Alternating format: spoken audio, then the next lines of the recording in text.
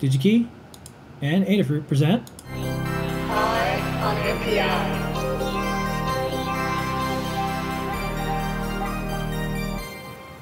on MPI is Worth Electronic. Lady Ada. This week. What do they do? What do they make? All right, this week we're covering an NPI from Worth Electronic. We've covered their stuff before. This is their second time around. I always love that when we get to cover different products from electronic companies. So this week we're going to cover, this is kind of new. I didn't even know that Worth made optoelectronics. This is a VCSEL. What's a VCSEL? It sounds like pixel, but it's not. This is a vertical cavity surface laser. That's right. It's a laser. Laser. You can have a laser on your circuit board quite easily. You don't have to deal with tubes or high voltage transformers or any of that nonsense. So what's a VCSEL? So, you know, we call it a VCSEL. That's apparently how it's pronounced. It's a vertical cavity surface laser. Vertical. That's because it emits the laser out vertically through the top of the device. Cavity, it's not like a tooth thing. It's actually like how it generates the coherent light. Surface, you know, it's on the surface comes off the surface of the device, and it's a laser. This is a 3.5 millimeter by 3.5 millimeter VCSEL, and you can see here it's kind of taken apart. I got this from a presentation. There's a ceramic substrate. On top of it is the contacts, the VCSEL element. It's bonded onto the ceramic surface. There's a housing element, and then there's like a diffuse silica glass on top. And this has a 2 watt, 940 nanometer emission laser output, except it's like, you know, normally you don't think of lasers as made out of solid state, but yeah, I mean, if you look at time of flight sensors and stuff, they're using VCSELs as well. So this is, I got this from Wikipedia. This is kind of cool. They show like how it's actually built. And they have like little thin layers of that end substrate, and that's what they use to, you know, basically create the cavity that emits the coherent light out of the top of the VCSEL. What do I mean by coherent light? What I mean is the light that comes out of it is really 940 nanometers. And you can see this is the distribution of light that comes out by intensity. And you can see it's very, very sharp and pointed. It's really 940, and it's like not on the dot, right? It isn't like plus or minus 10, plus or minus 20. It doesn't have like a bell curve look to it. It's a very fine point. And not only that, but all the wavelengths that come out are coming out at the same phase as well. So compare that with your favorite infrared emitter before this VCSEL, which was, you know, the infrared LED. These come in surface mount through hole, you know, large scale. You can get 2 watt higher emitters. But if you compare the output, you see like the wavelength. This is a particularly low cost IR emitter. We use this for like TV gone projects.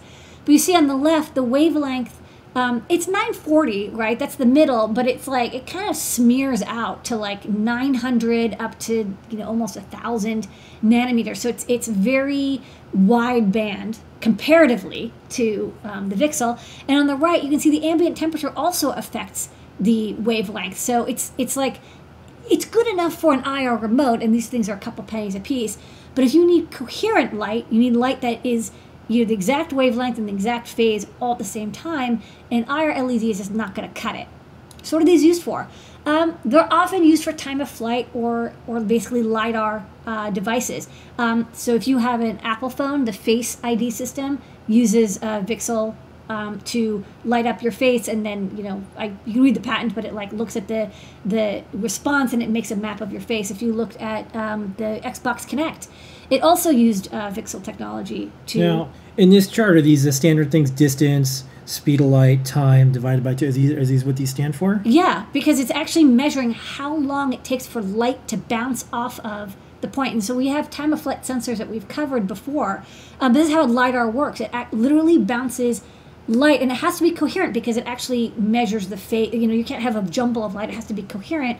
So when it comes back, you can measure how long it took and the phase difference of that light.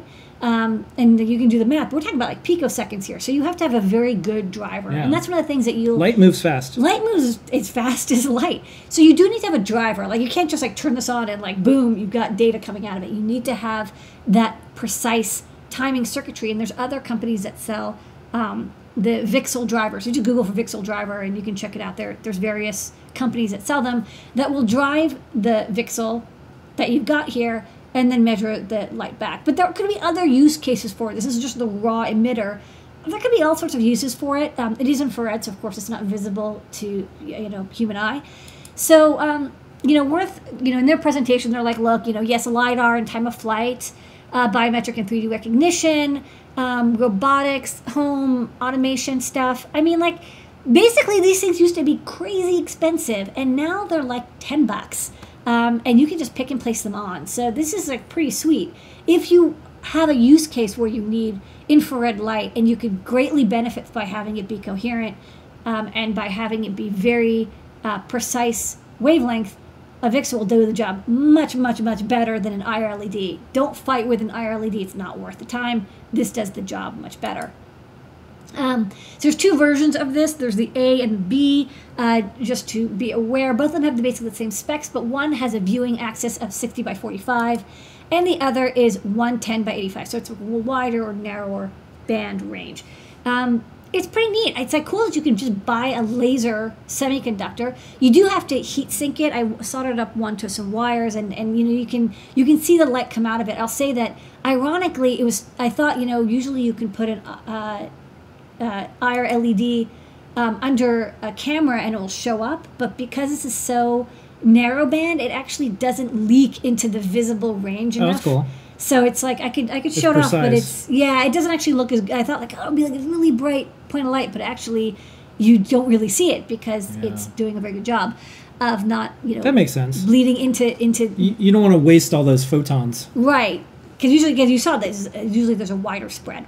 So that said, check it out. This is the B one. Again, there's also the A version of the same sensor. And you can just both part names are like really long, so just search for Worth VCSL and you'll find them on digikey.com, and you can purchase them, and it's just a diode. You solder it on, you power it with a constant current power source, because it is 1.5 volts to 2 volts, and it can draw up to an amp or more. So you definitely need like a good power supply and a good heat sink. But like this is a super cheap off-the-shelf way to get, LiDAR quality sensors into your design. Could be cool. And that's this week's Eye on NPI. Eye on NPI.